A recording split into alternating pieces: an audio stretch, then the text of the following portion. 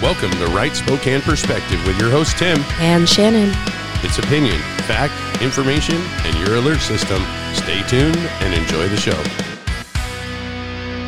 And welcome to Right Spokane Perspective. Truth changes everything. This Friday, we're going to have Leanna Ben talking to us about a book, Truth Changes Everything by Dr. Jeff Myers, this Friday episode, after some inspiration from Shannon. Let's talk about the love of learning. When asked how he became a journalist, a man shared the story of his mother's dedication to his pursuit of education. While traveling on the subway each day, she collected newspapers left behind on seats and gave them to him. While he especially enjoyed reading about sports, the papers also introduced him to knowledge about the world, which ultimately opened his mind to a vast range of interests. Children are wired with natural curiosity and a love for learning, so introducing them to the scriptures at an early age is of great value. They become intrigued by God's extraordinary promises and exciting stories of biblical heroes. As their knowledge deepens, they can begin to comprehend the consequences of sin, their need for repentance, and the joy found in trusting God. The first chapter of Proverbs, for instance, is a great introduction to the benefits of wisdom. Nuggets of wisdom found here shine a light of understanding on real-life situations. Developing a love of learning, especially about spiritual truths, help us to grow stronger in our faith, and those who have walked in faith for decades can continue to pursue knowledge of God throughout their life. Proverbs 1:5 advises, "Let the wise listen and add to their learning." God will never stop teaching us if we're willing to open our heart and mind to His guidance and instruction. Father, please continue to open our hearts and our mind to grow in knowledge and wisdom as we read from the Scriptures.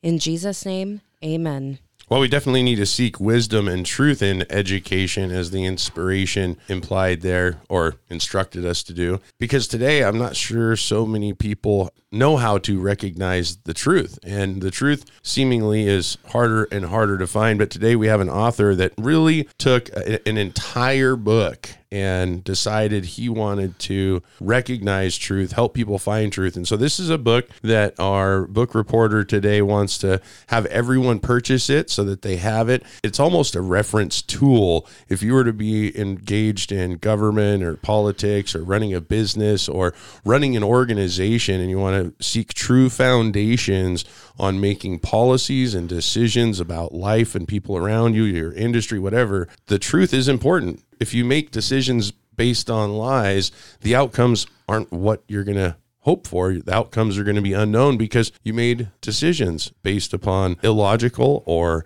narrative or just things that were not based in truth. So again, we have Leanna today with Truth Changes Everything by Dr. Jeff Myers. And the subtitle of that book, Truth Changes Everything, is How People of Faith Can Transform the World in Times of Crises. It actually celebrates all the things that God seekers, believers in the Old Testament and New Testament, as well as all the Judeo-Christian things, it celebrates them. Philosophers and scholars, all sorts of people. They did all sorts of things. I mean, that's science too. The analysis of the environment, the things around you, history, all the things that you can gather and research to come up with the truth. What is the truth about any topic? That's the whole purpose for research, right? And science and all these things, the philosophers and how you analyze that. You have to have a foundation of truth to find truth. And so this author talks a lot about that word truth. And he capitalizes it and he calls it capital T truth, which means that it can be known, is objective, and it's real. Other authors trying to get us to the truth are Nancy Pearcey uses total truth, and Francis Schaeffer used true truth, and Dallas Willard uses real truth. But what they're talking about is the truth that is founded and grounded and ultimately in Jesus Christ. And that's why it can stand the test of time when we want to do that, when we want to seek it. This book has several chapters, and what's interesting about it is that we get to see what believers have done and what the believers have done in all these different aspects. So at the very beginning of talking about it, one of the ways that we can seek truth is, this is a quote that says, "Give me the land where the giants still are," Caleb said. In essence, at age 85, every day for 45 years, Caleb honed his skills, telling himself God promised that the giants would fall, and fall they will, even if I'm an old man when it happens. Caleb never lost sight of God's promise, and he stood in the land of the giants. And that's what we have to do, is we have to have faith that the truth of Jesus Christ is going to have us be able to stand in the land. And so I'm going to try to do this by chapter, if that works out. This is our first time of doing our book report. It's the first time doing a book report, but our listeners are actually pretty used to us doing things by chapter and verse, and sometimes we repeat them over and over just so they recognize like the things with the Constitution, they're labeled and they're in order for a reason. So what chapter are we looking at first? Now, this is a book you want everyone to probably not just own and reference, but to read thoroughly. You're going to bring out some basic points of the book that were really relevant when you read it, right? Right. And I purchased several copies of this and have given it away. It's one of those books to give away to people that are seekers. And so we're not getting any profit from this book, and we're not wanting you to have enough of this book that you don't have to read it. But sometimes we don't have enough time to read all the books that we want to read. Right. Yeah. Well, so it's a teaser to The Truth Changes Everything. It is. Okay. All right. So chapter 1 talks about that T, what the definition is. And chapter 2 talks about, even at the dawn of time, we've had the need to know truth. Chapter 3, does truth matter? And truth matters in lots of ways. In the ancients, the Greeks talked about truth, and their truths came from the Socratic method of questioning. And they believe that nothing exists. Even if something exists, nothing can be known about it. And even if something can be known about it, the knowledge can't be communicated to others. Even if it can be communicated, it cannot be understood. In other words, they were without basis, and those were the ancient Greeks. But that was not true when we get to the capital T, and so they didn't value truth. The Greeks said there was no truth. Then we have people who don't value truth. They use a little bit of truth as a window dressing. We have people. I think some of that was the basic culture at the time. Didn't know how to value truth because their truth was created by despots, rulers that said, "Well, these are your gods," and they had all these gods, and they don't even exist. We're worshiping and analyzing fakeness. And so when you talked about the Socratic method, the method of Socrates, right? Right. So these are philosophers. They're trying to figure out what is the truth. We've been lied to by our powers that be for so long. Nobody knows the truth. So they don't know. If you don't know about it, you don't know to care about it. Right. And so some of the things that first of all, they didn't believe there could be a truth. Another aspect was that they didn't think it was of much value. And then they said that truth is in the eye of the beholder. And we hear that all the time, your truth, my truth, not the capital T truth. And then we have people that look at pragmatism as truth is whatever works. But oftentimes whatever works is in the short term. And so one of the quotes in this chapter 3 that they talk about is, truth happens to an idea. One flaw in pragmatism is that it opens the door to propaganda. If truth is, quote, made true by events, close quote, then what is to stop crafty people with lots of money or influence from manipulating public perception to advance their viewpoint and squelch others? Have we not seen that today? Well, we've seen it in history, and I think this book actually expands on that idea as well. And I know we're not going to cover all the aspects of the book, but obviously we hear from politicians and leaders that they're pragmatic and how good that is because they're collaborative and they want to talk to everybody and come up with consensus. But that's not the truth. That's just what's convenient, whether it's politically or otherwise. That's just what's convenient. And a lot of times that convenience, that tolerance of all voices can actually bring you into places where you end up with a culture that accepts things like slavery, the things that put people into lesser categories and racism and cultural divides because it's what's convenient. That's kind of the narratives that's going on. So we'll just live with that because we're pragmatic. And so that's not the truth. The truth is that slavery is wrong. The truth is that just coming together and getting consensus by a certain group of people could be infringing on other people. Exactly.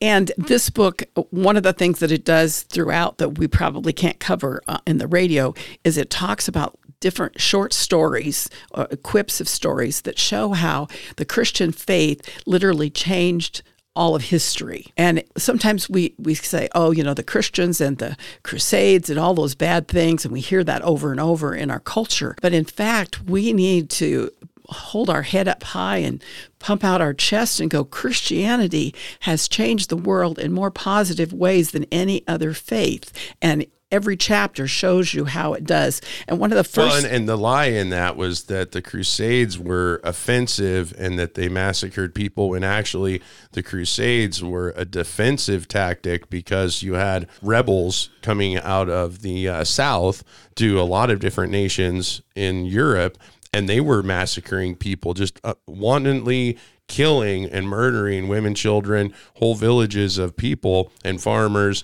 And so the Crusades were a blockage to stop the massacres, and they were very limited compared to the massacres that happened by the Muslims that were trying to take over northern parts of Europe. Yeah. Or up into the moving north into Europe. Right. And even beyond Europe. And so this story that he tells at the beginning is he talks about a Jesuit priest who was actually in China. This was in the early 1500s. They were looking at doing a Chinese calendar. And so all the advisors wanted a Chinese New Year and a Chinese calendar. And their leader died. And there was an extraordinary meteor that was in the sky that also made it difficult, that they wanted to blame on these Christians, these Jesuit astronomers.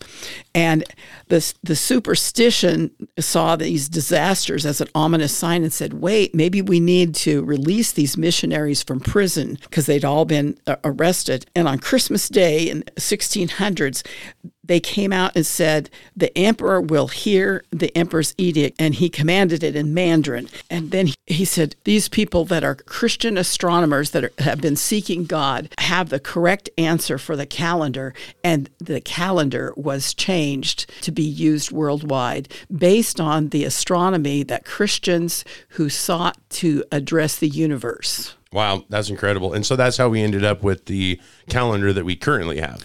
Exactly. And that's a Gregorian calendar. Yes. Tim, you will love this, because this talks about, in this next chapter, it talks about how do we know that truth? And it says why Jesus is the truth, and it is revolutionary, and Jesus was revolutionary. And so I just have a little bit of what he says in here. It says, how might the world's story have turned out differently had the Romans not been so cruel? If they hadn't egged on Jesus' enemies, the Roman soldiers killed him on a criminal's cross. Crucifixion was a fire and forget kind of torture. Just nail them up there and let them torment themselves to death. However, they didn't do that with Jesus. And yet Jesus rose above it, literally in what historians say is verifiable ancient history fact. He was alive 3 days after his death, and they couldn't stop talking about it. And many of them eventually had to be killed because they were so noisy about it.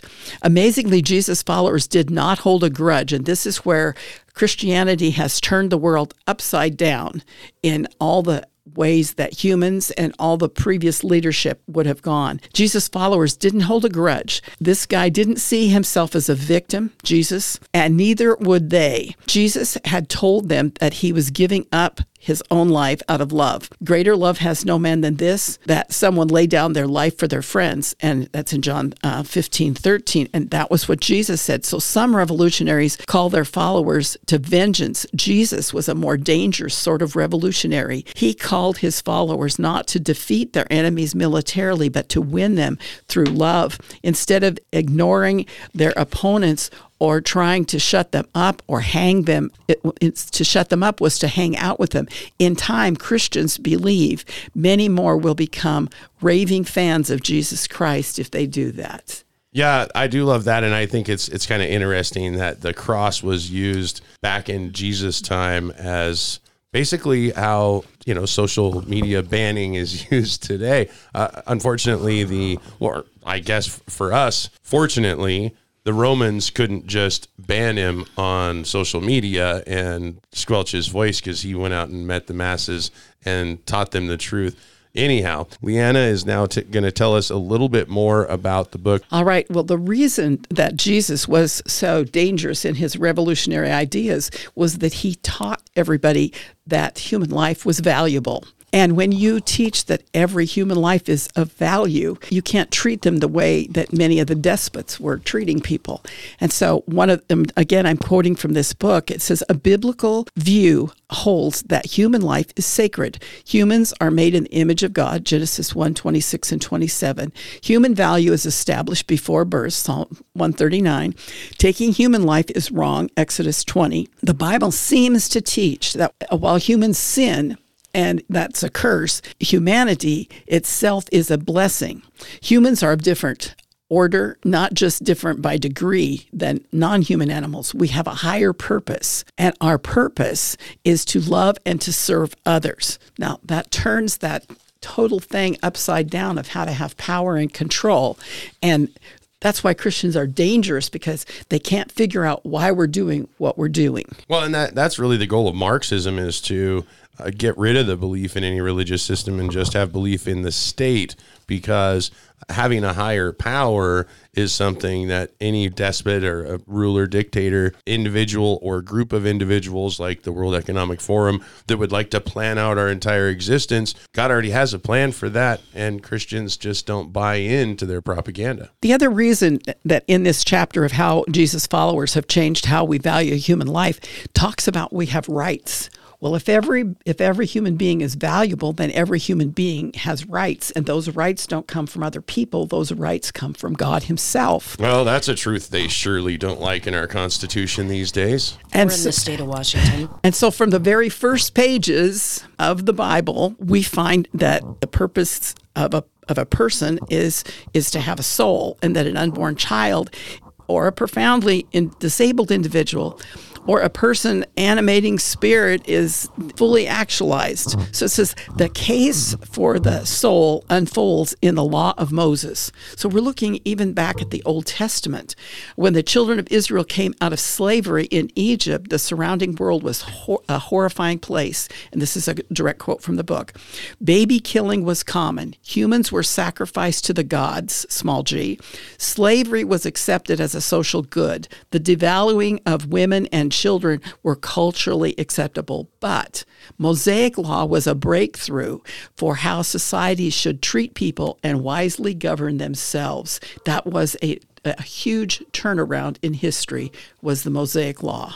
Yeah, absolutely. And that reminds me of an article I actually just saw this last week. I saw an article, I think it was even in the local newspaper. It was obviously they were just using it from some national news source. Women in Iran showing their hair. That made news. Women in Iran showed their hair, because they got despot leaders that are obviously, like in the medieval times, they mistreated women and children and people of different cultures and backgrounds because they didn't have those human rights that we now have given from God in our Constitution. And the end of that chapter, and at the end of every chapter, which is the reason that I just dearly love this book and want other people to get it, is that they have a section at the end of each topic. What should we do now?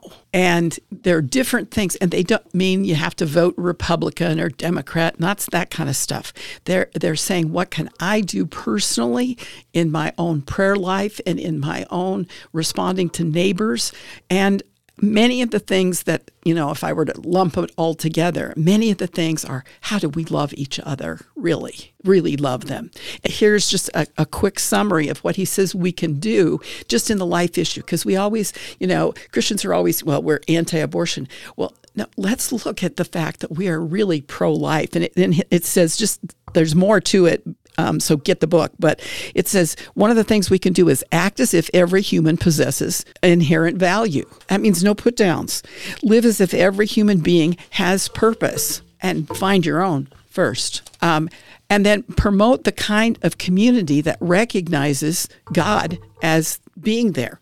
Those are simple things, but they're attitudes, they're biblical worldviews that change the world and change what we do. In chapter 6, how Jesus followers have changed how we care for one another. They start out with a Carrie Nation. And Carrie Nation was a woman who took a hatchet to many bars, taverns in the 1800s, because the amount of drunkenness out there was so bad and it was harming so many families that was her way. And ultimately, there was a political movement that happened after that. Yeah, that led to prohibition. Christianity impacted more than just what we could think of as morality issues.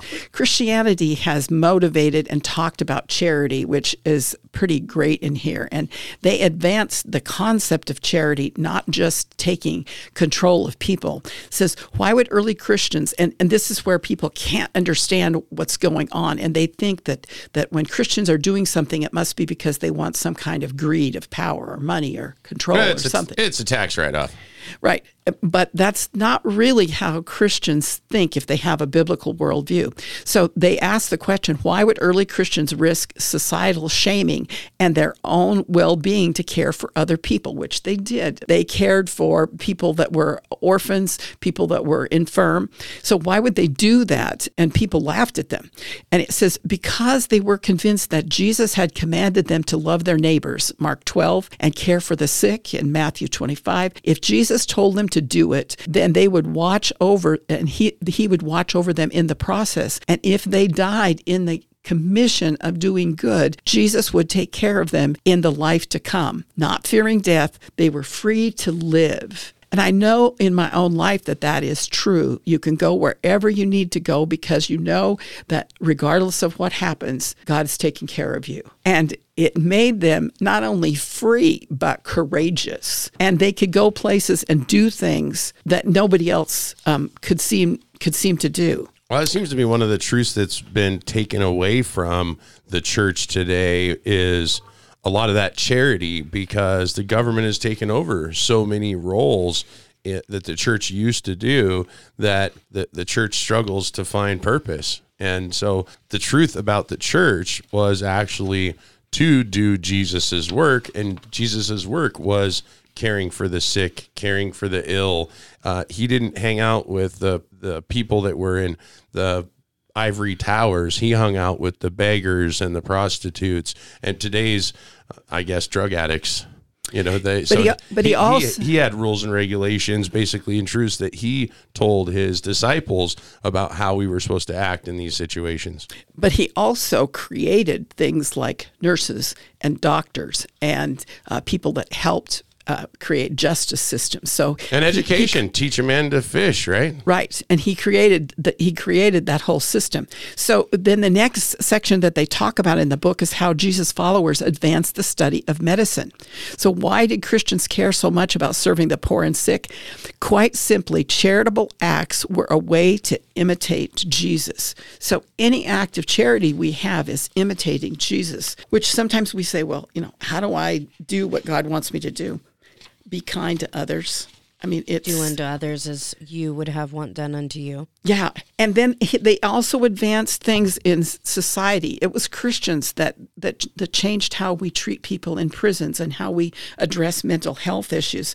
And one of the quotes in here of how Jesus' followers advanced societal and mental well-being says, addiction also has spiritual complications as people try to escape the pain of their lives. Addiction specialist William White says, quote, addiction becomes one's religion, drugs become one's God, and the rituals of use become one's rite of worship. And in a study of faith of 23-somethings, sociologists found that although young people can and do return to faith from just about every circumstance, drug and alcohol addiction is one behavior that more often leads them to a lifetime of diminished religiosity. So when we say we need to address the addiction issue, we need to do it for spiritual reasons as well as financial and health reasons. And the other part of talking about charity, I thought the research that this book talked about is just one more reason why we can hold our heads up as Christians. And it says, while governments give aid to secure loyal allies, religious groups give aid out of compassion. These are some eye-opening statistics that come from the Philanthropy Roundtable. And I'll just read these 4 bullets real quick. U.S. voluntary giving to overseas poor now totals $44 billion annually. The United States government distributes $33 billion. Religious Americans adopt children at 2.5 times the overall national rate. Local church congregations provide most of the day-to-day help that resettles refugees and asylum seekers arriving in the United States. And the last one is the bulk of volunteers mentoring prisoners and their families are Christians. Sounds like the Good Samaritans. It is the Good Samaritan. Or the Good Gentiles, I guess you could say. So we have Christians that have done the most amount of education, work with children, charity, foster parenting. And so we should really lift up that religion as being probably the most charitable entity, if you will, or group of people in world history. Well, one thing I know from working within or at the federal government issues is that there is no way that the federal government can take on all of the projects that Christianity does in our communities. The government would collapse if they had to do all the things that churches are doing. The next chapter, if we're ready for that one, is talking about how the followers of Christ have changed how we learn and how we grow. Much of education theory is based on how Scripture is taught and how we learn to do things. We know that the readers, children learned to read and were told to read because they needed them to read the Bible. And that was a textbook at the beginning of the United States. The Greek word for teaching truth meant reality. That it was reality. We have a lot of kids that don't know what reality is right now, but we know reality through Jesus because he sets us free to live a different kind of life that is not run by other people's reality. We have reality. And learning is more than just gathering facts. True learners grow in their ability to dialogue, to reason, and to point others to the truth. So learning, and I love this quote, learning is a way of loving our neighbor. Who are you helping to learn today? How are you helping young people get more information and truth? And so what we think of as education today flowered in the late Middle Ages after the Black Death. And I'm hoping that we'll consider COVID as another point of departure from the trajectory that we're on, because the Middle Ages, the Black Death changed the direction of how education went and the importance of it, not only in medicine, but also in social issues. And I hope that this is a change for us as well. Well, and in government policy, I mean, the Black Death, we consider COVID the Black Death. The other thing we could consider the Black Death is, well, black tar heroin, heroin in general, fentanyl, because over the last several years, I think we've had more deaths now related to drug abuse. If you talk about all the crime, the murdering, and the violence, because we have bad education. We don't have parents involved in education of their children. The upbringing of children has changed. Our culture around family has changed. And a lot of the change that we've seen that is so negative in our world is because of the lack of truth, the lack of the foundations of truth. And so this book by Dr. Jeff Myers, Truth Changes Everything, it really does change everything if we're basing our foundations, our beliefs, our assumptions off of narratives or just plain lies. I mean, at this point in time, we're looking at a presidential administration and a media over probably not my whole lifetime, especially in the last 10 years, I can't trust anything that the media puts out. You have to wait until more investigation because they have to correct themselves all the time, but they don't correct it in a way that says, now here's the truth, we made a mistake. They just report the next narrative that now actually it's kind of like Dr. Fauci. This last week, I saw another article that says, yeah, these vaccines aren't very effective for viruses like flus and COVID. Well, he knew that already. He was just lying to us for profit of industry. And so we see this corruption, and this corruption is based, it's a lie. Corruption is a lie. When you cook the books to steal from people, when you create narratives to force people to do things, it is a lie that you're perpetrating on people, wanting them to accept as the truth. And so the truth does Change Everything, folks. We don't have enough time to get through the rest of the book tonight, Leanna, so you're going to have to come back for another Friday episode. So, folks, next Friday, if you want to hear more about the truth, we're going to be covering that. The truth part 2? The truth part 2. The truth continues. The truth continues. So we'll be back next Friday with Leanna and Truth Changes Everything by Dr. Jeff Myers, because it really does. Today's culture is not in trouble just because of the powers and principalities and the evil rulers in the land. It's also because the people that are in the land don't know the truth. It's our job to spread it. So we'll be back next Friday to do some more. Bye-bye.